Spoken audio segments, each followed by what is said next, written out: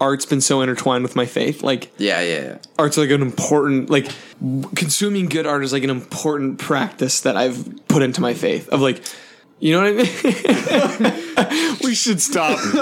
I think I really will like this when I hear it later. Struggling to fault you right now. I just think that Yeah. it's actually like a good liturgical like meditation. Yes, like, yes. Like watching a film is like reading my Bible. Like it's on the same. Oh yeah. Yes. Oh no. Yeah. All this is 100%. It's on par. Yes. Yeah. No. For sure. Yeah. And I believe the Bible is really significant and sacred and important. But I also believe You're the movies are agnostic, sacred. are you? Just to clarify that while you're clarifying the Bible. Physical things, guys, are really good. Yeah, and you're not stoic and stuff. Yeah, good. Yeah. Perfect. Good. Just to make sure. Yes.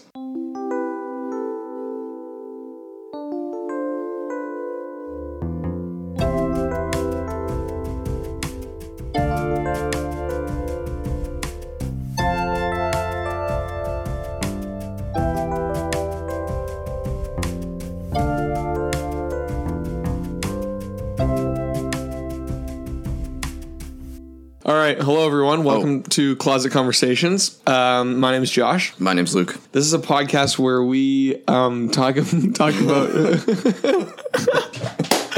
This episode's gonna be insane. Yeah. Oh yeah. It's gonna be bad. This is a podcast where we talk about art and faith Wine. and everything in between, and canned, refrigerated red wine. That tastes horrible. Yeah. It's bad. The cheese and crackers are good though. Yeah, that's good. Yeah. Yeah. This episode is a little different. Okay. Do you have something you want to bring up? I have something I I'm want to doing bring my cutoff thing. No, I'll do it first. Okay. Go ahead. Before we get started, I need to bring something up. Oh boy. So scary and intimidating. One of the practices. Copyright claimed on the MASH theme, or No. I wish that'd be exciting. oh, okay, yeah. One of the practices in the Christian faith is confession. Yeah. And so I think that it would be appropriate that you openly confess. Is confession the same as testimony? I was wondering this. Like, I was even going to look up some interesting. I don't connection know. between the two, but anyway, sorry, continue. Maybe it's appropriate then. Yeah. Because we will be talking about our testimonies later. So I think it'd be appropriate, because this is a Christian podcast, that you confess to me and to our listeners and to God. Okay. Oh, about Dunkirk. Dunkirk is a good movie. Yeah, Dunkirk's great. Yeah. And I think you should say you're sorry. Yeah. You want me to say I'm sorry? And I was like, maybe I'm bad at saying I'm sorry because I meant to and didn't. But then I was like, I'm sorry. Saying sorry, you just feel silly. Yes! So happy. I'm so happy that you like it. It was good. Yeah. It was really good. I'm not even happy. I'm like thankful. I'm like grateful to God. Yeah. No, it was, if we're being real loud, it was really good. Yeah. It was just like a good movie. I don't know what to say. Yeah. Kept you on the edge of your seat. Yeah. Kenneth Branagh's face, as I was saying before. Yeah. His face acting was like bringing me to tears. Yeah. Christopher Nolan's directing skills. He didn't put any dialogue in there, so he pulled it off. Yeah, And he cut that crap. He finally realized, I need to cut my movies. It's tight. It's his tightest movie. Yeah, it's insane. I think it's his best movie.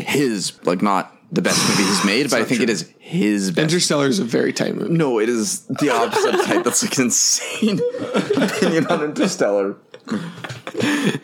I'm glad. Yeah, no, that's good. Yeah. Okay, so now that that's out of the way. Okay. I was just trying to amp it up to make you nervous. But then you discovered what I was saying. A little bit, but I should have, yeah. So we wanted to, this is maybe inspired sort of from the Liturgist podcast. Is it? I think so. That's kind of where I got the idea. Did you came up with this? I didn't know which one of us it was. I think it was me. Yeah, it was you. Yeah, I think you're right. The Liturgist is a good podcast, I think. Yeah. Oh, well, now I don't want to do it if we're stealing. We're not stealing, but they just did an episode where they talked about their stories because they wouldn't have too. Like their podcast never. I've listened to a couple of them because of you and Jeff, and like it never goes the way that like they're like we're gonna talk about this topic, and I feel like they never flesh things out. Yeah. So. Similar to I feel like every podcast. Yeah, probably ours too. I guess. I don't think we do. I don't like talking about it as like our podcast.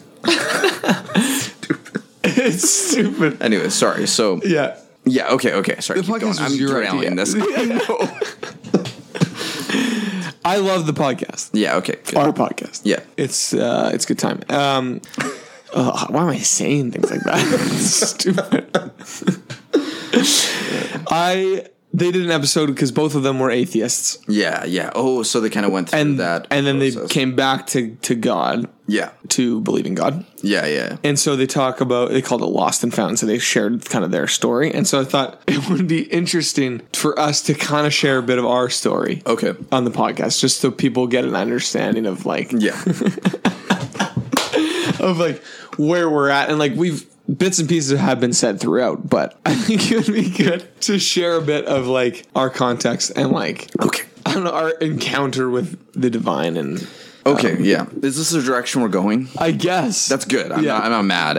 So we've done zero prep for this one. Okay. Yeah. Both of us. Say the least, yeah. So bear with us, but yeah.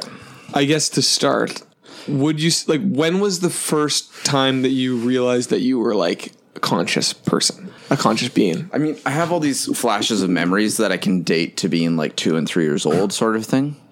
It's disgusting. Sorry, that's sort of distracting me. It's fine. A bunch of conscious memories I can date to being like 2 or 3 years old, sort of thing. Mm-hmm. Like just a little like I'm like, oh, so that would have been when I was 2, sort of thing. I don't know, like knocking down a snowman and crying. I remember doing this at one point. Wow, it's very Calvin and Hobbes. And like, yeah, it is kind of. It's not too jazzed about you recognizing that. Anyways, these sorts of memories, I can't think of a bunch of them right now. I had a few recently where it's like, oh man, that's from I was like 2 probably. But I'm trying to think when I start like it's like 4 or 5 when I start really thinking about like getting like big chunks of like not even like specific memories, but just like memories in the sense of more like feeling into like, oh, I can think of like my more like longer experiences. I don't know. That's not a like good way to describe what I'm saying, but something like this. Nightmares, that's kind of like that's the. So you're saying you had nightmares? Begins and ends with nightmares. No, earlier than that, like 4 and 5 probably kind of thing. When I remember them. And then when you were 6, you were sitting in the playground wondering like. Yeah, I mean, I was probably 5 actually because I was thinking it's in kindergarten. So, but maybe I was 5 or 6. Yeah, I was referencing earlier this nightmare. You were wondering on the playground what if there's anyone else that goes through this or something. Well, I was just thinking to myself like, oh, I have to go to sleep again. Right. Like I had friends and stuff. That was one period in my life where I had friends in elementary school, and I was like thinking to myself like, oh man, like I have to go to sleep after like that nightmare session. That's the thing is like. Do you find it going to sleep now is harder or easier than when you were a kid? Easier in terms of like, it's not like, oh, what like fun am I going to miss out on? Because I was like, especially in like the summer, and it's even, I mean, that's the thing when you're a kid, Alberta you hate people, going it's probably insane. Yeah. Even Ontario though, it's good enough where like you're just like, holy cow, it's like 9 o'clock and the sun's still up, and you could be playing right now, sort of thing. Yeah. So that side of things is obviously easier because I don't care, but harder or as hard probably in terms of like I had this terrifying nightmare. Like, what is it, a week ago? Yeah. I got high or something. And I think I also was getting the flu or something. And so, like, between those two things, it resulted in me, like, having this, like, really vivid nightmare. And then waking up at, like, 4 a.m. and I couldn't fall asleep for, like, 2 hours sort of thing. Ugh. It feels like not, like, relevant. Like, nightmare stories. Because I want to hear about my boring sleep pattern. Anyways, so yeah. I don't know. That's good. I mean, that being said, that is, like, the basis of my, like, whole life story. Right. Which is that's continued on. Yeah. Yeah, it's my, like, relationship to sleep or something. Yeah. But that sucks. Like, to have that level of, like, thinking about suffering in that way. Yeah. At that young of an age, it's weird. Actually, sucks. Yeah, and I think that's probably affected you a lot. Well, I think it's because it's just level of obsessiveness or something. Like I was as obsessive as a kid as I am now. Yeah, and so I just obsessed over the problem, and then that just means it's going to compulsively exist through the rest of my life, sort of thing. I can't even imagine me at 5 thinking. Yeah, because I was just thinking about like toys and and like soccer balls and stuff. Yeah. But I mean, our brains are the opposite. Very different, yeah. What about you? What's your first conscious experience? I don't know how to ask this question. I think it was also weirdly linked to pain. I don't know why, but pain is a very like... It kind of brings you into... Lucy K actually has a bit about this where he talks about... Brings you into reality? Where he's talking about his his first conscious moment is him halfway through pooing in, I think, his pants, maybe, because it's so big that his first memory is halfway through it gets like to the point of pain that he like that's when his brain like woke up into consciousness when he's That's genius. it's like it's the best idea I've ever heard in my life. Good. I think for a lot of people, a lot of their first memories are pain. Yeah, probably. It's probably a big... Yeah, because, you know what, and I like fell and like split open my like lip and cheek when I was like, I think 3. Okay. And this is like a really super early, weird. Yeah. That's my first memory. Yeah, falling and splitting open my lip. Okay, so there you go. Yeah. Yeah. This I was climbing a piano. This is one of my earliest memories, yeah. I think it was 2. Yeah. Which that's pretty young. Yeah, yeah, totally. I have very few Maybe of 3. those kind of area memories. But I fell off of a piano. Yeah. And cut open my lip. Yeah. I was jumping between like a futon and a chest, I think. I can kind of picture the room in my brain a little bit, and I remember... A futon and a chest, yeah. And then I also remember looking up at doctors. Okay, I remember this as well, yeah. Because I was like crying and screaming. Like, it's terrifying. People like, holding you down, Yeah, I know. Yeah. You gotta watch out for those chests. Those things that always have sharp edges. I know. Yeah, exactly. Metal things sticking out. Yeah, stuff like this. Yeah. Not childproof. Yeah. But it's weird. Where are you going with this crappy... It's a bad introduction question. But now I'm thinking, like, for me, like, in my story, for some reason, a lot of my memories are linked to pain. And most of it is pain of my family. Yeah. Well, and this does lead to things I'm interested in terms of like, and like, how are you as you are, especially if you're even stating that lots of your memories are connected to pain or a lot of your life story in general. I think, don't want to hear your life story, but it's a little joke about. Oh yeah. Like, no, don't tell me your life story. Yeah, it's a bad bit. I'm not on the mood. I think it weirdly wasn't until Bible college that I realized, my story's not completely shaped by pain. Oh, okay. I think a huge way that I identified myself and the way I told my testimony to other people throughout my life was my siblings have gone through this horrible pain and I've been learning to trust God amidst this is basically the thing. This is how you did it. That's how I did it. Yeah. And probably in my childhood more than anything, that's what shaped me is pain, which is weird.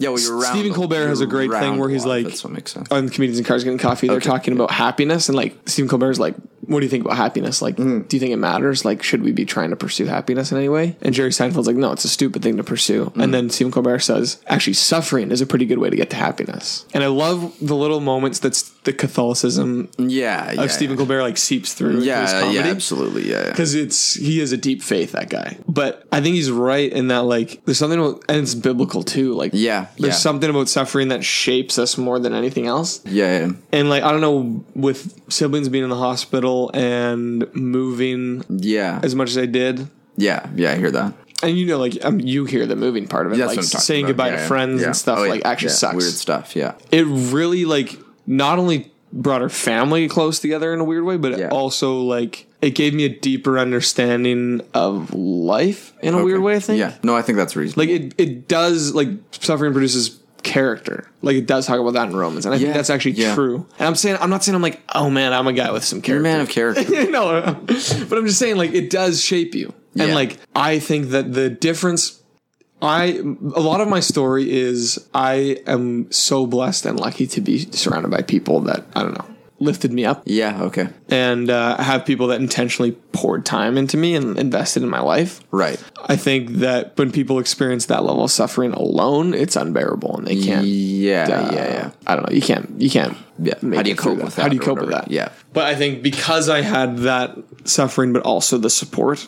And I'm not saying the suffering experience was unimaginable, because it wasn't. When I hear stories of a First Nations boy running away from residential school and freezing to death. Yeah, things like this. It really puts into perspective, I'm a very lucky person. But I also am aware of suffering because of my siblings being in the hospital. That's a huge part of my childhood. Yeah. And so I think when I hear other people's stories like that, I'm like, man, they have no support and they end up dying. Yeah. Or just giving completely into darkness and to despair. Yeah. But because I had the support and the suffering to bring the character, I think it really, I don't know, it was good for me. And my story is completely, I'm a product of my environment. I'm not nothing I am today is because of what I did. Like, Yeah. that's not how I see things at all. Yeah. This just gets me terrified though, because then like the conclusion for my life is that like my sadness and despair and anxiety comes out of just a purely charmed existence, which I'm not even against thinking. I'm like, sure, whatever, but like then it's just like, well, that sucks. Like, right. What a miserable conclusion to a sad story. Yeah. But would you say that because you moved a lot as well? Yeah, but like what? I moved And a like lot. the nightmares and like everyone has their stuff. Yeah, no, and like all suffering has some form of relevance, obviously, I think. Do you think it produced character for you? No, I more and more realize how little character I have. That's sort of not thing. true. No, but we're back to that compliment fishing thing. Yeah, I know. No, but like I was binge watching Mindhunter, and just a lot of things that have been coming up recently, just kind of fully have given me how deep of a realization of like a series of life failures I am. And I'm not trying to lean into that or over talk about that stuff in some ways, but like, I don't know. Yeah. It's like weird. Yeah. I just look at, because my life story is just like hiding combined with like failing, and these two things just kind of like compounding into eternity sort of thing. Yeah. I don't know how this is relevant, but this has just been my like when I look at the like basically when serial killers are described in like the patterns they look for, I'm like I show up way too similar to all these guys in like the standard ways, except for not having like a broken home. So it's like I'm as messed up and pathetic as they are in every kind of standard clinical sense. But so like the only reason I'm not is basically because my like parents didn't get divorced or beat me or whatever. Right. Which is like a depressing, or not depressing is like so pathetic. It's like it's just like a shoot realization to have, like, or I don't know, like it's or like. But I also think tragic. you might be more like harsh on yourself then. Like I don't think you're like them. Yeah, but like I don't know. I'm just kind of like like I don't appreciate lots of the terms, but I don't know. I feel like I got just like stunted along the way or something, and basically I just have like some minor level of intelligence and like. Trickery to present as something other than that. Right. And so that's a big problem with my life story is that I don't know what happened, but I think it was early on is the thing. Because when I go back through, like it's not like dropping out of high school was some like that's the moment I failed or something. Right. It's somewhere earlier because everything that led me to that was like it made sense that I dropped out of high school sort of thing. I'm not focusing on that because the point is that isn't the It's not like a turning point or something. It wasn't like something that happened. That was like par for the course sort of thing. Would you say I have a couple questions? Yeah. And then maybe we can get into it more. Yeah. Like would you say that I want to go back to you. Would you say that Jesus makes a difference in that? I don't know. Yeah. I like Jesus, but I just don't know if I trust God, and that's a weird kind of paradoxical problem. Because like you've seen me, you've seen the Father, and yet I don't know. Like there's weird stuff like this. So I have no idea. Yeah. I think in theory, but I just never know if anything I'm thinking is actually real. So that's another can of worms. Which is fair. Yeah. And like, would you say that thought process is a season in your life, or has that always been a thing of like trusting God is tough? Yeah, always, I guess. Yeah, I don't know. Like my sort of. You're not the only one that struggles with trusting God. I don't think. Yeah, no. It's sort of like you get consciousness in the more strong sense. Lots of people have memories from like 2 or 3 or 4 sort of thing. Yeah. But around 4 or 5 or 6 is where you get that sort of self-realization, like where you actually have a true self sort of thing that you can kind of reference to. Like that's sort of when your life truly begins in a conscious sense. Right. And then for me, I feel like my like intellectual existence started when I was like probably 10 or something kind of thing. Which was probably like first significant move in my life, and so then probably that was triggered moving away from Ontario. Yeah, and so that like around there, not Calgary. quite like I guess 8 and a bit, or not right before I turned 9 is when I moved, but that might have effectively triggered like, oh, the world's a bigger place and there's more. And I feel like since then, all the experiences from like 4 to 10 motivated my thinking at 10, Right. and I've struggled with the same problems. Yeah. Or the same kind of, and not problems like I mean like problems necessarily like tangible problems, but like intellectual problems or something, or existential problems or whatever. Yeah.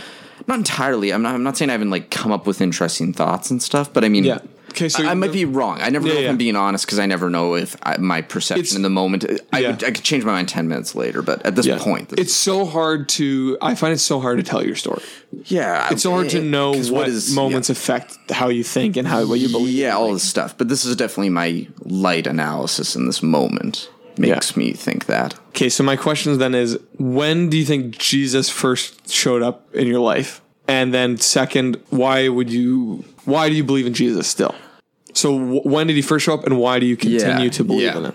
I don't know. That's so hard. Well, and the first one's harder than the second one because first showed up. It's I don't know. It might have been when I was like 10 or something or 9, like that kind of area when I first kind of was kind of experiencing some depth of deeper realities or whatever.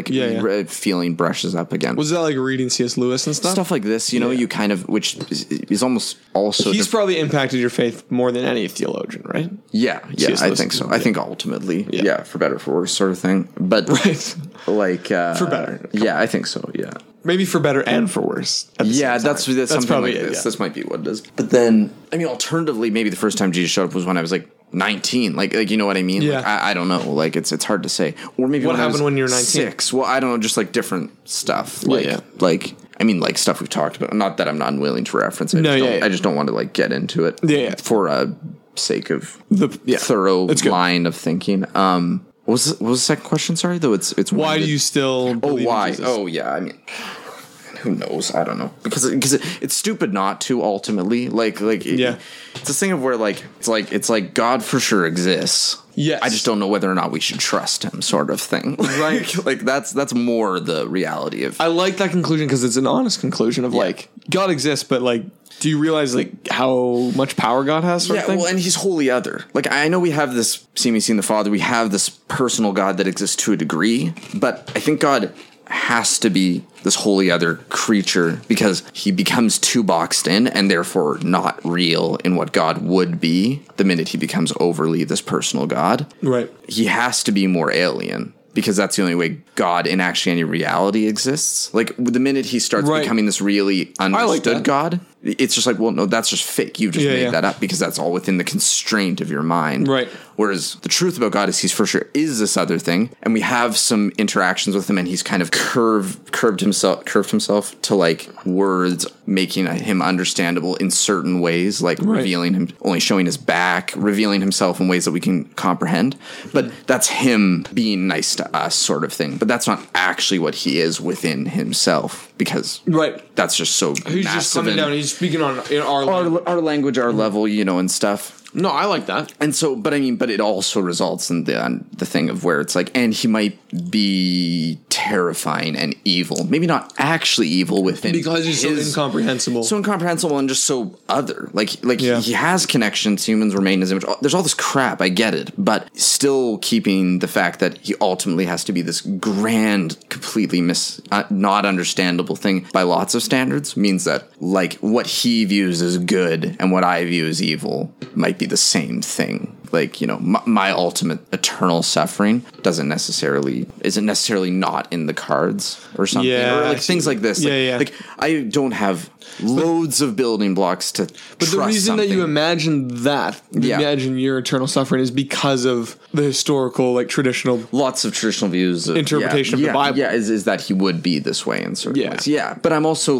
scrap all that. That stuff is for sure influencing because we're just made up of a bunch of events and ideas that have already passed and stuff. But he also could just be some alternative version of evil where he doesn't maybe he doesn't eternally make me suffer. Yeah, or he does, but not in a biblical way, and he just does that to everyone. And he's a monster, but he isn't actually because we live within the universe that he created. Right. So we just all got on the wrong track. Yeah. And what we perceive as good is actually just nothing. Yeah. So you don't necessarily believe that God is good? Well, I just have no idea, right? And not no idea. And I like to believe what I interpret that we all share and what I've created, but it's pure faith at that point. And I'm not saying that in a derogatory sense. I don't mean faith is empty, but sometimes there's sides to faith that if you felt like looking at it from that perspective, you could see how it's empty. Right. All of our collective ideas and what we've come to believe, even though in theory it's on good faith and stuff. Yeah. It might all actually be bad faith at the end of the day, sort of thing. Right. It's getting into like not my testimony. Right. Yeah. No, this is good. This is part of what you're thinking. So this is kind of, but that's a more modern. But that's all probably what's effectively been going on. I'm just more and more conscious of it as time goes on. Yeah. I think this is where all the anxiety is always coming from. In theory. So you hang on to Jesus because there's just no point not to, because everything becomes meaningless otherwise. Yeah.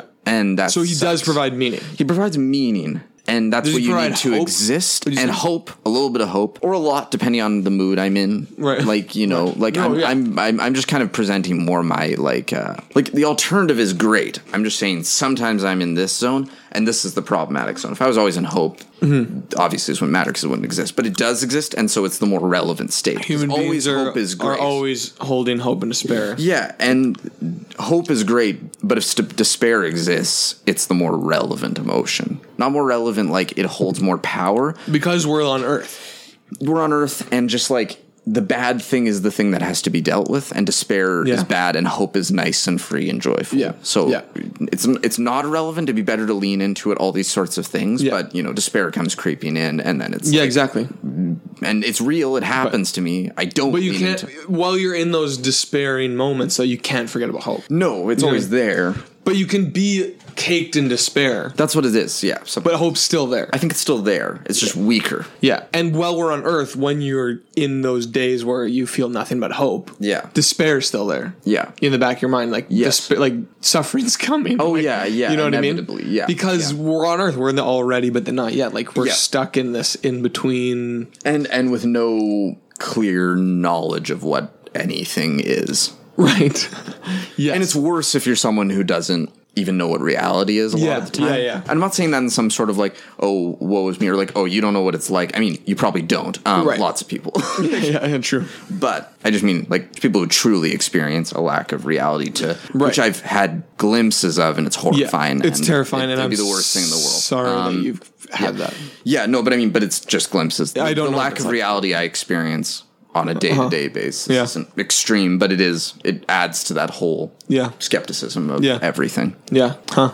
Anyways, it's a long drone. Yeah, no. Like, I mean, I don't know if it's the same questions back or staying in the same, because you're the opposite of this. Well, but I want to know what's, or not necessarily the opposite, because I'm not like, no, I think it is like, what's your, I don't know, where does that come from? What's going on with you? Like, what are your siblings or your parents or your people you were surrounded by, or your interpretation of God? Why is it that you don't have this or something? I don't know. So here's the thing: is the majority of my life, I was not wrestling with existential questions. Yeah. At a young age, like you were. Yeah. Right.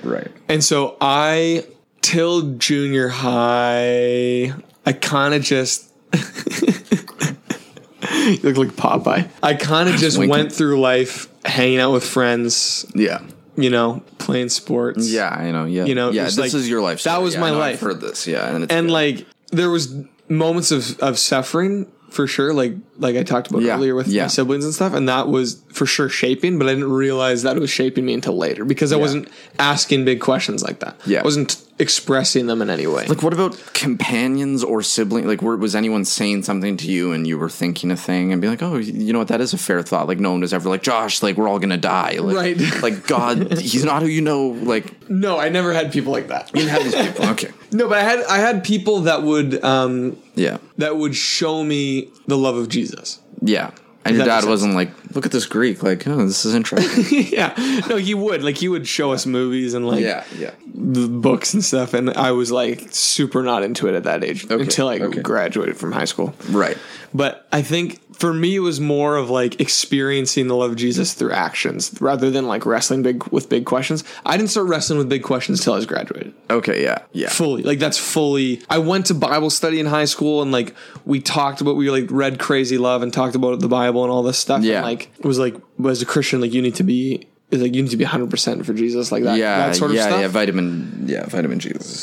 Yeah, vitamin Jesus. But it was never of like, Bible study was never like, you know what, like, you're having doubts and like Yeah, this is what. Yeah, like I'm trying. like that didn't come. Like my doubts didn't come until after I was graduated, because I don't think I was really like. I think I was a Christian. I think I've been a Christian my whole life. Like, you know what I mean? Like, yeah, I've been grinding my whole life. Yeah, it's you're growing into it, and like there wasn't like a moment where I gave my heart to Jesus and now I'm saved. You know what I mean? It's just been a progressive salvation or sanctification sort of thing, and just each day or each year or each decade coming to know the grace of God in a deeper way. And unfortunately, I think the deeper you go, the more doubt that comes as well. Yeah, and the more questions that comes. Yeah, like someone saying something about like despair actually wouldn't exist without hope. Yeah, like I think despair is actually a symptom of hope. Exactly, like it's hope's fault that you right. Yeah, exactly. And I think the same thing, like belief, doubt's a symptom of belief or something. Yeah, I think sort of thing, yeah. or faith or whatever. Yeah. And so I think I get more and more questions as I grow older. Yeah. And probably more doubts. Yeah, okay. But I think this at the same time I get more doubts. I'm at a place right now where I can say my faith is deeper than it ever has been. Yeah. You know what I mean? Yeah. And I'd almost agree with that. I think you would probably be in the same place. It's just weird. Because when I look back at my faith when I was in high school going to these Bible studies, and like I'm so thankful for the people that did these Bible studies that I could have that. Yeah, they sucked, but yeah. No, they were amazing. Yeah. But like, because I think that's what I needed at that time. But then I look back at what we were talking about. I'm like, how shallow was that? Like, right. We weren't getting into the nitty gritty of like, I don't know, like the divinity of Christ. Yeah. And like suffering. Like, why do we suffer? Like predestination, free will. Like, why God, why do I suffer? Yeah. Why it's Kendrick, God, right? Why God, why do I? Yeah. I don't think I can find a way to make it on this make it on this earth. I'm high now. I'm high now. If I could smoke fear.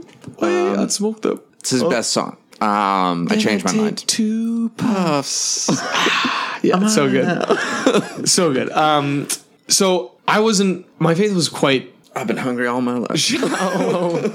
And the thing is, he's on Sari's new special that I love too. Okay, yeah. Is that good? And he's talking about his life, and he's like, if you don't look back 10 years and regret basically everything you did. Yeah, and I dig that. That is how I feel about my whole life, so yeah. Yeah, and I think that's a good way to think about life, is we should always be improving, always progressing and learning. Yeah, as soon as you stay stagnant, you've lost it. You know what I mean? Whoa, slow down. Let's not. Well, I'm not saying, that's not saying, I'm not accusing you of anything. So I think, what was your question? Who were the... Oh, yeah. So, I had moments in high school that were impactful, and it wasn't like a thing of like big questions I was wrestling with in a conversation I had. It was like, I was at camp, at Bethel Bible Camp, and I just moved from Vancouver, and we had no friends. And we moved to Sherwood Park. We had no friends in that area. Yeah. And we went straight from there to Bethel, and I didn't know anyone at camp, really. Yeah. We had like family friends that we kind of knew, but like the Grenats.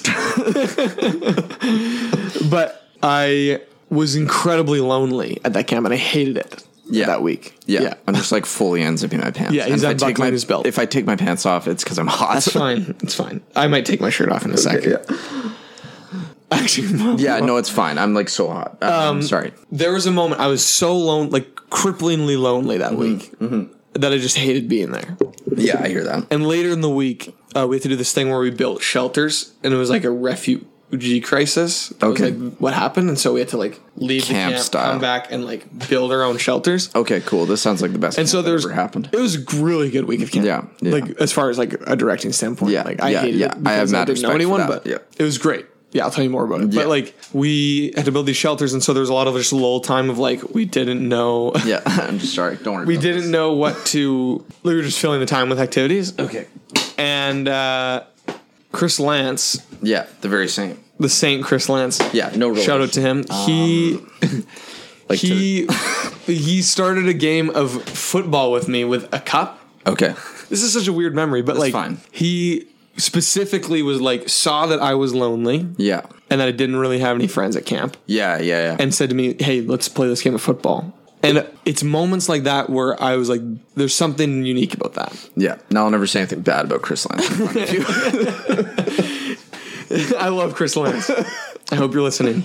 But that was a huge moment for me where I was like, I think like I didn't know in the moment. Yeah. Like I knew it impacted me in the moment, but I didn't know what it was until later. And I was like, that was the love of Jesus that he was showing me. Okay.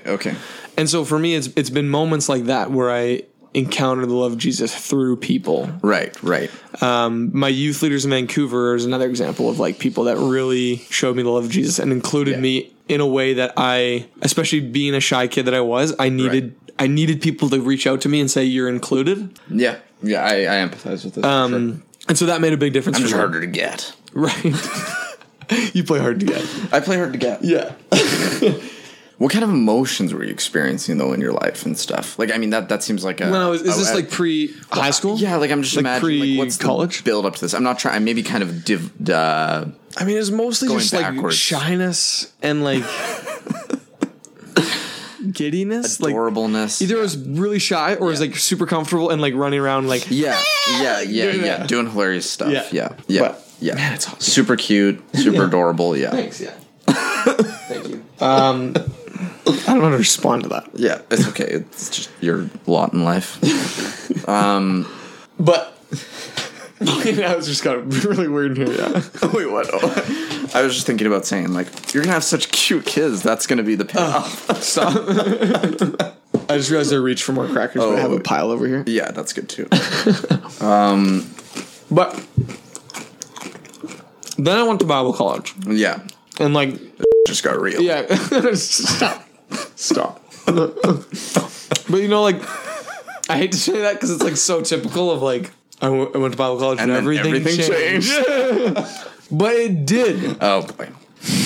I don't know if it was because of moving into adulthood or because of Bible college itself. But that year I grew. When you talk about the people at Bible college, like your teachers, your professors, whatever you want to call them. What are they called there? They're called saints, I guess. Yeah. But I don't know. I shared my story. Okay. At Mount Carmel. And my whole story was about how I've gone through all the suffering as a kid. Yeah. And my family's gone through the suffering. I did the thing. Okay. And my conclusion was like, and I'm learning how to trust God both in the low times and the high times. And when I look back at that, I'm like, holy cow. What a shallow perspective on my own life. Yeah, like, that's so lame. Yeah. That's such a lame thing. Yeah, that's great. That's bad. Yeah, it's bad. Like, I don't know if it actually is. Like, and maybe it's pretty bad. But I can. Yeah, I can. It's bad. I can dig on that. But then both like more because I'm like that's not like. Doesn't quite express the depth of yourself. Like not at all. As I know you, that is not so silly. But I can trust. If you were, I'd be like, okay, get out. That was as boring. That's as the you conclusion. Were. Oh, I know. So like the thing is like it's a necessary step to take. Yeah. Like you should look back on the things you've written and things you said 5 years ago and be like, wow, that was immature. Yeah, I burned my journals. Right. Well, you shouldn't. You should keep them. Oh, no memories. Oh, okay. Like, yeah, like first and foremost. when I'm gone. Yeah. No. Like, I just mean that's my ultimate. Like, yeah. I want, like, this 20 years after this podcast. We're deleting this. No. At the end, it's all going. No way. Yeah. It's staying. I want to be the equivalent of what my great-great-grandparents are to me now. Just a death date and a birth date on some website 10 years after I die for everyone. Oh my gosh. That's so sad. I want it to be like I didn't exist. I'm going to create a whole scrapbook of your life. Secretly. Yeah, but then you'll lose it and you'll be like, shoot, and they'll be like, that was the divine intervention of like, he was blessing your plans. He's like, nope, no memories. Was he ever even there? Sorry. But through the course of that year, I began to understand what the gospel actually meant. Yeah. And I didn't really know. I remember, and this is like a huge part of my story that I tell everyone, or I tell most people. Yeah. There's a moment in Bible college where I... ruined the moment. Yeah, you did. You ruined it. Yeah. Where for the first time in my life, basically... Yeah. I fell onto my knees and actually like prayed. Mm-hmm. An authentic prayer of like, God, I'm a piece of crap and I need you. Mm-hmm.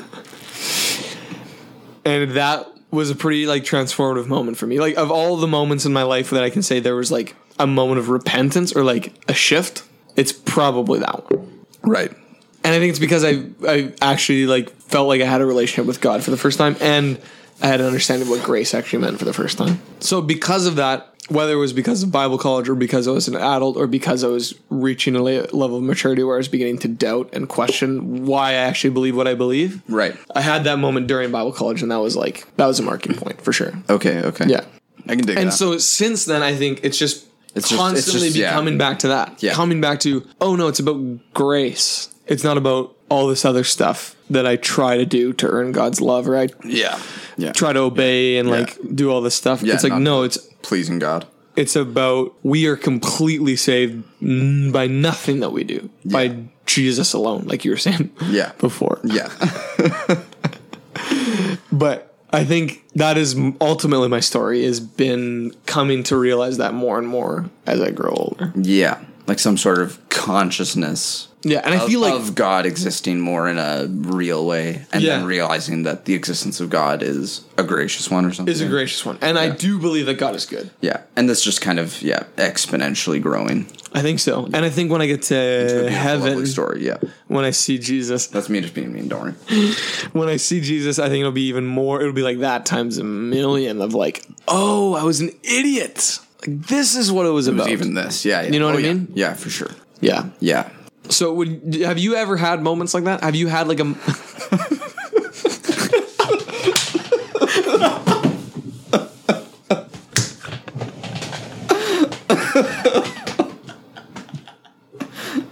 way I asked that sounded so like... Sorry. I did not mean for it to come back. No, but like... What I meant was, have you had like marking point moments in your life that something changed? I'm like yelling into the microphone. No, it's so loud, the whole thing. I'm trying to think. I don't know. Yeah. I like to think there are moments sort of thing, which is such a answer. Like, it's just like, this such a classic crappy Luke. Stop swearing. Just bleep him out. It's easy. Yeah. This is real. Swears. I want to know, just a little sidebar for a second. We'll get back to that question. Mm-hmm. Swearing is not just not bad. It's actually good, because basically in life you have no ability to know if anyone, like, there's these Christians who try to be like, not only is swearing bad, but it's also like undignified. And it's like, first of all, whatever about undignified, who cares about that? That's a secular thing. That's not real Christian or godly. But secondly, I don't think swearing's bad, because you have no idea if anyone feels anything. So it's just emotionless people walking around. And it's like, if you swear, it's like, at least I know you have a little like fire in your like gut. Like you actually give a crap about anything. If I'm saying like, if I'm doing like a stream of swears before I make a point, it's like he actually might give a and believe the thing he's saying, as opposed to all these bland milk toast white bread empty Christians who have no passion behind anything they say. They're just lukewarm. Like, no, you swear. I don't swear that much. Yeah, but you swear in front of me, so then I know you're cool. Yeah, it's just for your approval. No, but I think the thing is, I was reading Romans earlier. Oh, here we go. Here comes some. No, I'm agreeing with you. Okay. And I was shocked at Paul's language of like, when he's talking with the weaker brother or sister. Yeah.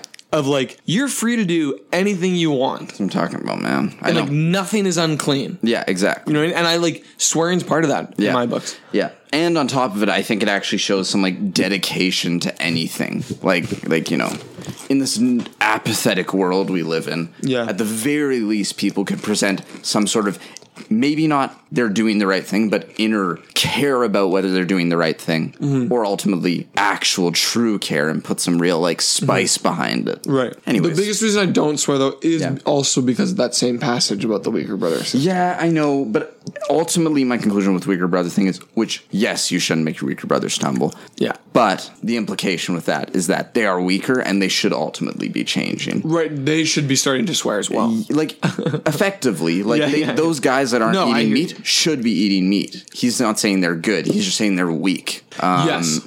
He's not saying they're right. He's saying they're weaker, so you shouldn't be mean to them. Right. But he's also saying if it's their conviction, then it's right. Yeah, a little bit. Yeah, and you should live by, like, it's good to live by your convictions and stuff, but he's also like, but none of that matters. Newsflash, they're dumb is maybe what it is. Like, that's great if they're convicted in that way. I think that means, but he's saying, but it doesn't matter. So that means they're convicted, but they're still wrong. Yeah. Unless we live in some pure relativist world where, like, whatever you're convicted for is correct. But, and I'm being harsh. I'm going too I think on the biggest non-swearing thing. But. Right. The biggest reason I don't swear is because of... No, one, I'm going to teaching and, like... Yeah, no, one, there's a lot of reasons not to swear. And I even get it for respectfulness to other people. Yeah. But, like, sometimes I swear because I so respect people who are usually, like... Right, which I like... Crapped on, like, blue-collar people and stuff who swear all the time. And they're like, everyone's... It feels so like, oh, you like peasants. And it's like, those guys know the truth, man. Yeah.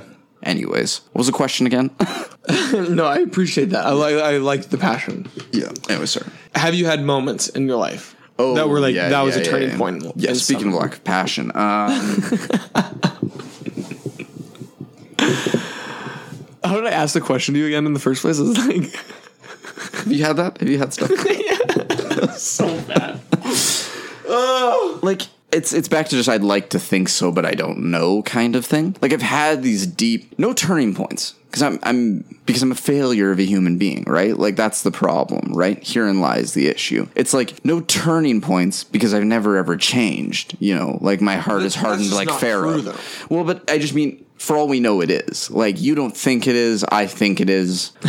Probably I'm right. Just like... I can find other people who don't think it's true. Yeah, but, like, what do they know? Like, you know, like... I haven't changed in terms of I'm not like a stupid idiot teenager. Like, when I think about my personality and, like, my, like... The joy I maybe felt when I was a child. Like, I've changed in ways like this. But, like...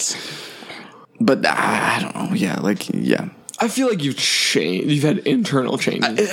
Yeah, maybe. Yeah, like maybe. There's 100%. Turning points in terms of maybe like pseudo realizations, but I feel like this is the best I can offer, sort of thing. Yeah, I just reached for your. That's what you're going for there, for my urine. Yeah, like I'm more and more realizing that like. I'm like, has my life been a waste? Like, what's wrong with me? Right. And, like, I know what's wrong with me, but I also know I don't desire to do anything about it. So I'm like, well, then, you know, failure is inevitable. So what's the point beyond that? Right. Like, can we go deeper? Is there a point beyond a lack of embracing the point? Right. Is there? Here's the thing: is like, I know you're not fishing for compliments, but your life is not a failure, and I've seen your life. Yeah. And it's like the way you live your life is not. It's admirable. It's not a failure. Yeah, I think in theory, like, and I'm not some like bad faith Jean-Paul Sartre. Like, I don't think that, like, I'm not talking about my like successes and failures. Yeah. Like, I'm not talking about my social capital or my value is like a, you know, my resume or whatever. Like, I don't mean a failure just in that way. Yeah. Because I think most people like are living in a more Sartre-esque bad faith in that sense. But regardless, I just mean, I don't know what the point of my existence is. And not in some, like, existential crisis. It's like I've reached the end. And I'm like, what's the point of all? like, and people are like... You're, like, looking back. You could it's sort of like, you know, going back through my life, you know, at the end of my life and being like, what was, like, what was the deal with all that? Like, what have I learned? How have I haven't changed, but I'm not going to, so... Right. And I'm not going to get better. Yeah, like, so, like, there's all these things, like, I'm just kind of like... Do you hang on to the fact that you can change, though? That people can change? I think people can change. I don't think I can. I think there's some of us who are just those serial killers, just those... No, but you're not. Series of kind of, you know... But you can change. Yeah, but like... And you're not beyond forgiveness. No, and I might not be on forgiveness, but like that's just sort of like a just sort of last minute Hail Mary on my like God being kind to even the weakest and most like wrecked of these sort of thing. Yeah. But beyond that, I'm just sort of... But the thing is, I think we should all be seeing ourselves as the weakest and wrecked of these. Yeah, but just for some of us, it's more true. No. Yeah. And I'm not like, this isn't self-deprecation or I'm like slurring my words or like that's a dated joke. I've been watching some old Robert Williams stand-up and so that's why that joke slipped out. I apologize. This is it's 2019. It's 2019. We're cutting that out. It's 2015. We are cutting that out. You didn't go too far on that, but that's fine. Sorry, continue. You were talking about self-deprecation. This feels so loopy and stupid. I don't know. I'm just wondering what this is going to be like to listen to. Yeah, that's a good question. I've experienced things. I just don't know what anything means or I'm just. Right. This is the mode I'm in right now, but I'm trying to analyze things I've experienced. Here's what I'd like to think about turning points or experiences in my life is I was hearing about some guy talking about hearing from someone else about someone else talking about being a missionary in some other country, like maybe a Middle Eastern country or something. And he was saying and I've heard versions of this story other places, but he was I think it was 15 years, 2 converts. He was that's how long I was there. That's what I did, sort of thing. And he wasn't, I don't think, disappointed. I mean, I don't know what is. Who cares? That's not relevant.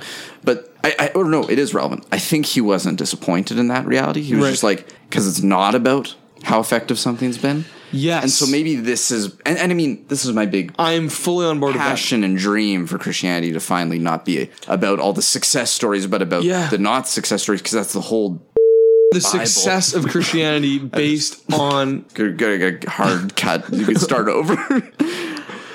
Oh, I see. Sorry.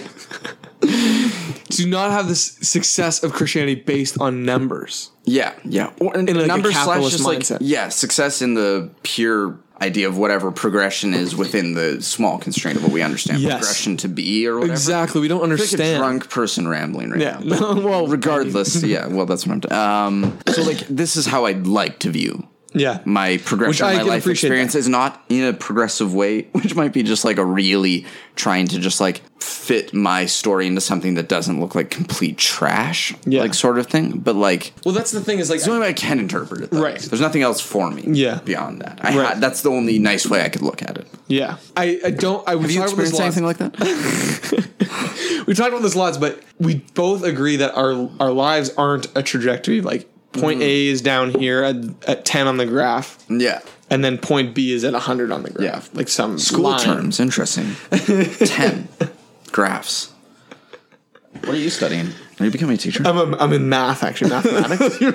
Can you imagine? Oh, boy.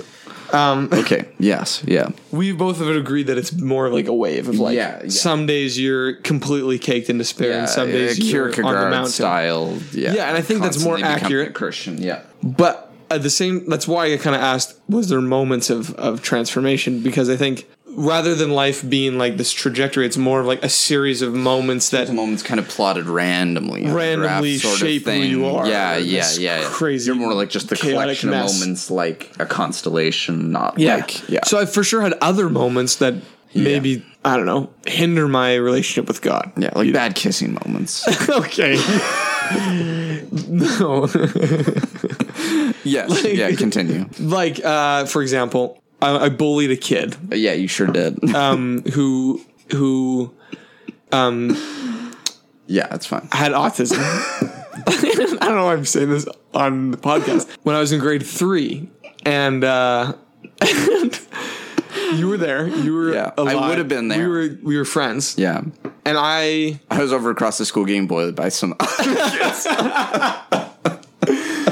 It was me, actually. Yeah. No, I was always watching you thinking he seems to have a nice time at this school.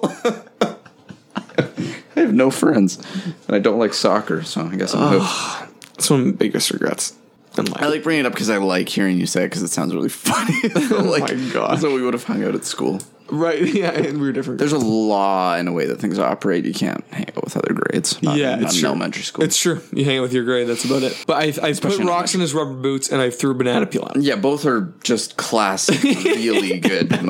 Some of my favorite material right there. But I got in a lot of trouble. I got a belt spanking. Yeah.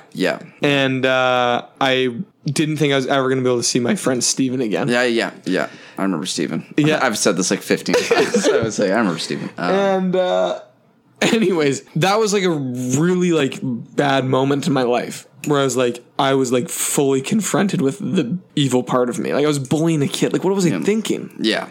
And I was in grade 3, but I knew what I was doing. Yeah. And so, I don't know, there's moments like that where you come face to face with the.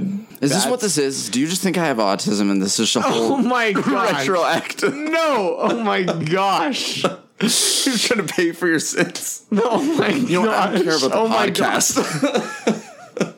Yeah, sorry, keep going. But there's moments like that that are horrible. Yeah. That are completely shaping in a different way. You know what I mean? Yeah. And so our lives are just a series of these moments that shape us, I think. Yeah. I don't know. Somehow Jesus relates back to all of them. I mean, that's good. I like that. I might be drunk, but that's quite eloquent in my mind. There's a line in the Sufjan Stevens song where he's in the Carrie and Lowell album where he says, everything I see, everything I feel returns to you somehow. Yeah, this is Dan. Yeah, Dan. And I love that Man, it's so much. Yeah. No, that's a great. Because I think it is. Like, that's kind of maybe the story of my life is like, I might not have realized it when I was a kid as much as I do now, but everything I've seen, everything I feel returns to God somehow. You're also doing silence. Oh, yeah, I am. Everything I am speaks. Right, even though, even in your silence. Even in your silence. Or even if God had never spoken, everything even God had never spoken to me, everything I do, everything I've done speaks of him. Yeah. Oh, so good. No one like that. Shisaku Endo deserves every award for writing that. He's in heaven. He's in heaven. He's on the right hand. He's sitting in the right hand of God. It took me a long time to get that out of my... He's in heaven, but he's going down and helping all the Judases and Kichichirus. Yeah, he is. No, but I honestly think that's true. And like some moments, God's shining through more clearly, but I do hang on to the fact that like the main character of my story is God, I think. Yeah. No, I love that. So what would be your most like divine encounter? Like a moment where you're like, oh man, God's real. Like, have you had moments like that? Yeah. Like what? I'll probably reference it boringly, but I think it's on East Hastings kind of. Oh thing. Yeah, that's right. Yeah. Which isn't that interesting? Because that's not a pleasant memory. It is. It is a pleasant memory? It is a pleasant memory, because you said in hell, and I was like, more like in heaven, Okay, so just tell me again what sort of... Well, because the context is just like having sort of like just kind of a big discussion sort of about everything with someone on East Hastings in the middle of the night, Yeah, but didn't you say it was miserable? Well, but I meant that, because I use the term miserable so liberally. But I think I mean like miserable, but like misery and being like... miserable, like the setting's miserable, but the experience is transcendental sort of thing. Mm-hmm. And I would say that's probably like... Yeah. It's one of those things where it's like, oh yeah, of course this is where... Yeah. Of course God exists, and of course this is where he's present in these moments of like chaos and anguish and anxiety and stuff. And something like this. And just like naturally was so present in that location. Right. Like Isn't that interesting? God came forth, so he's so much there. Isn't that interesting? The places I've gone to of poverty, you see God so much more clearly. Yeah, exactly. And you like see them in the eyes of the person who's high on heroin begging for money. Exactly. Yeah, exactly. And the prostitutes. Yeah. Exactly. That's sick. Do you have an equivalent moment? Well, I've had a couple. I've had a few, but that's my probably best one. Yeah. I'm an atheist now, so the moment where I was praying for the first time. I can't believe you just said that. I'm an atheist. He's not. Yeah. Just the usual. Was when I was praying that it felt like it was real for the first time during Bible college. That was a huge moment. Yeah. You're just like, yes. No, I love that. Are you kidding me? Just when I pray, it's all demons, so that's why I don't. That's awful. There was another moment driving home from, it was like a year after. Date. No. A year after Bible college, I was driving home on New Year's Eve at like 2 a.m. Yeah. And the Northern Lights. Yeah.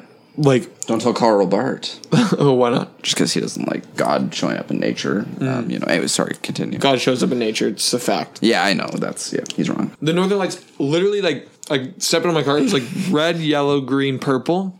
Okay. And it felt like I could touch them. Like, I'm not even joking. Mm-hmm. And I drove back to tell everyone in the house, you need to come back and see this. And they were gone. And then we got back and they were gone. It's good stuff, man. Isn't that crazy? Oh, yeah. Like, they weren't gone, but it was just like classic Northern Lights of like, in the distance. It was like kind of cool. But like, the Northern Lights I saw in that moment were like, it was like God was dancing. Yeah. I love that. That was a crazy moment where it's really hard to shake things like that. You know what I mean? It's like, holy crap. And then another one was in Thailand. Mm-hmm. We were at a Nazarene church. There was us there, from Mount Carmel. Yeah. We spoke English. There was a Filipino family there. They spoke, what do they speak? Tagalog. Tagalog. Like Tagalog is how you spell it. Yeah. Tagalog, yeah. I feel like we're saying that wrong, but yeah, I think it's Tagalog. Tagalog, yeah. I'm Tigrinya? No, that's African. I know what you're going there. I'm intoxicated. Sorry, keep going. So they spoke Filipino or yeah, it's fine. Don't worry about it. Tagalog, and then there was some Mexican missionaries there. They were speaking Spanish. Then there was some people from Bangkok. They spoke like classic Thai. And then there were some people from the Isan region of Thailand, which they spoke their own dialect like of Thai style. Yeah. So there's all those languages represented, and we sang the doxology in all those different languages. Yeah. That was like a moment where I was like, oh, this is like what heaven's gonna be like. Yeah, that's pretty good. And so I was like, man, like God's very present in this moment. Yeah. So there's obviously more, but like those are the ones that stand out for sure. Yeah, no, there are big moments sort of thing, I think, like that. Yeah. And the other biggest way that I've experienced God, I think, is through people. Even just like for me, like coming to more and more realize how much my parents did when I was a kid. Yeah. How much they sacrificed and how much they loved us and like did for us. Yeah. And served us. Yeah. Is a pretty good proof for the divine, I think. Yeah. My parents were bad, so I can't. Yeah, I was just saying, your parents suck. Jane, Margie are amazing people. Yeah, says you. Look at me now, Mom and Dad. Oh my God. Where did you get that? I mean, not because I think it's too bad to say, just because no one sees what I'm doing, so... Yeah, I like all that. So I don't know. And I mean, and a lot of actually my true experience with God is sort of in the anguish and the searching and existential chaos. A lot of that is actually feeling God in a weird way, and God comforts me in all my. Things could be a lot worse. Yeah, no, it's true. So there's that too. Sorry, I feel like I've been joking way too much. No, it's good. I'm just trying to think what else we want to talk about. Like, I've been getting progressively drunker. So I think I didn't eat enough today. So I'm very much enjoying this, but I know I'm not contributing well. That's good. Oh no! Don't make that noise. I was choked. Sorry, keep going. I guess my maybe final thought or question is like, why don't you contribute better to the podcast? Oh my gosh. And it's like, I don't know, because I'm a stupid idiot. Sorry. Go ahead. Is like, I don't even know how to word this. It's just kind of like, will you, like, do you see yourself continuing to follow Jesus? Yeah. I think this is a fair question, too. Is it an anxiety of yours at all? Like, do you personally in your heart think Luke is not going to be... Not even personally. Not for you. Okay, no. For me. No, do you mean it for me? Like, No, I'm genuinely asking this because I've had friends who are Christians with me, and I've asked them this question with the feeling or idea that in the future they wouldn't be Christians, and sometimes they turned out not to be. And this could be my own fault to some degree that I... Yeah.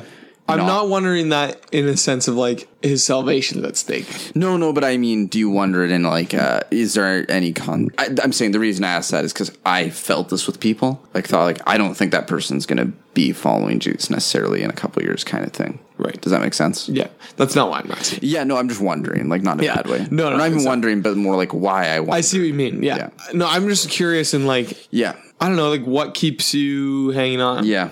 I mean, I think the reason I love Silence so much is because it's a movie that I feel like I feel represents a lot of my existence a lot of the time. Not saying that I'm going to be a priest who goes to Japan and then becomes on the outside an apostate, but inside secretly holds a faith or something. But you could teach you.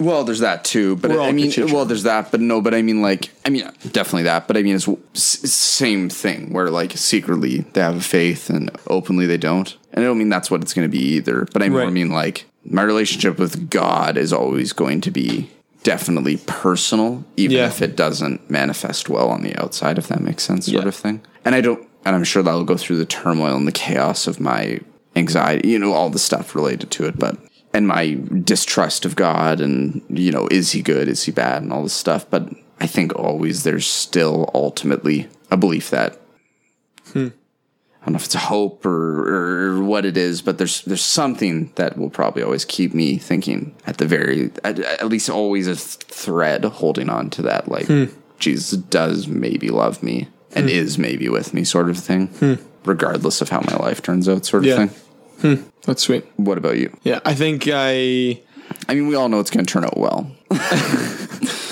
Story has a happy ending. Oh folks. my gosh. It used to be something I was nervous about, especially in high school. I was like, will I continue to follow Jesus? And I think that's because I didn't have maybe a true faith. Yeah. But now it's like, I can't see myself not hoping in Christ. And like, for sure, I have more doubt now than I've ever had. Yeah. Those questions and doubts are going to keep coming. Yes, yeah. And there's a constant wrestling going on. Yeah. But I think the hope that Jesus offers, that God is making this world new, is too good to ignore. And like, I desperately hang on to that. Yeah. Also, the other thing is the incarnation itself is like the most beautiful story I've ever heard. Yeah. And I want that story to change, like to influence the way I live my life. Yeah, absolutely. So I for sure keep hanging on to that, and Jesus is my crutch for sure. But like, yeah, I don't know. The nature of it is constantly changing. Yeah, I mean that. Yeah, heck yeah. Yeah, and it doesn't mean that it doesn't come with doubt and stuff. But yeah, I think even just being reminded that yes, there's going to be doubts and questions, but like the response to that is to actually trust God. Yeah. Oh yeah. And to have faith. Yeah. And so like you said at the beginning is like we have no idea what God's like. Yeah. And like I was talking to a guy at my work who's from the Congo, and his belief in God is very much like that of like he really doesn't think that we should be trusting any teachers at all because they're saying this is how God is, this is how God is, God's like this. Yeah. And he's like, we don't know how God is. Like, are you kidding me? Yeah. Yeah. Exactly. And I kind of like that, although I disagree with him to a certain extent, but I kind of like that mentality because he's right in that God is so incomprehensible, and that's why we need to trust him. Yeah. You know what I mean? That's why we need to have faith in God, because we're these tiny creatures that do not understand. But I do trust that God is good and that he has got the world in his hands. You know what I mean? And I do hang on to that 100%.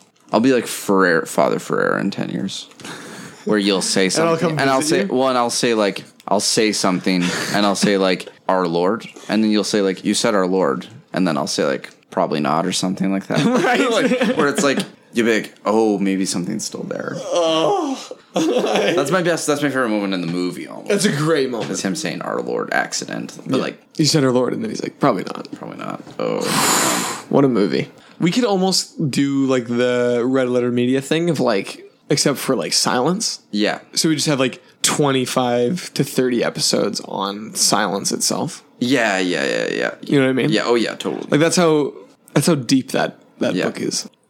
Is there any other parts of your story that you want the podcast listeners to know? I don't know. I feel like I've been like... This episode's been nuts. If anyone ever... We're at an hour and 40 If anyone's interested, they can just come ask me whatever they want and I'll tell them. Yeah. Why don't you guys email us your questions about the stuff that we left out? I probably didn't get into like, millions of things, but I don't know. Maybe it wasn't relevant. This might have been a lot of things that we haven't said that we've probably should have a long time ago to kind of give an idea of... Or maybe we've said all of this stuff already. Or maybe we said all the stuff already, because I've noticed that I do that a lot. So either way, thanks for listening. Yeah, email us at closetconversationspodcast@gmail.com. And if you really want to get good information out of me, just bring me a little alcohol and I'll tell you whatever you need to know.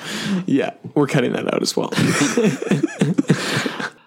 Yeah, my name's Luke. Josh is giving off a lot of good vibes right now. My name's Josh. We love you guys. Yeah, we love you. We are really grateful that you listen. Yeah, anyone who listens, nice. It's nice, really nice to do that. There's no purpose of us doing this if you don't listen. Yeah, I think so. Anyways, this was a horrible... It was bad. Horrible podcast. Yeah. A horrible rendition of the I really enjoyed it. I had fun. That's the alternative, is maybe like I had a good time. I don't know why I was yelling into the mic the whole time. But I feel like I was yelling too, but yeah. We'll see you guys next time. Yeah. Thanks for everything. Thanks for listening. See ya. Bye. Oh, my story is completely shaped by pain.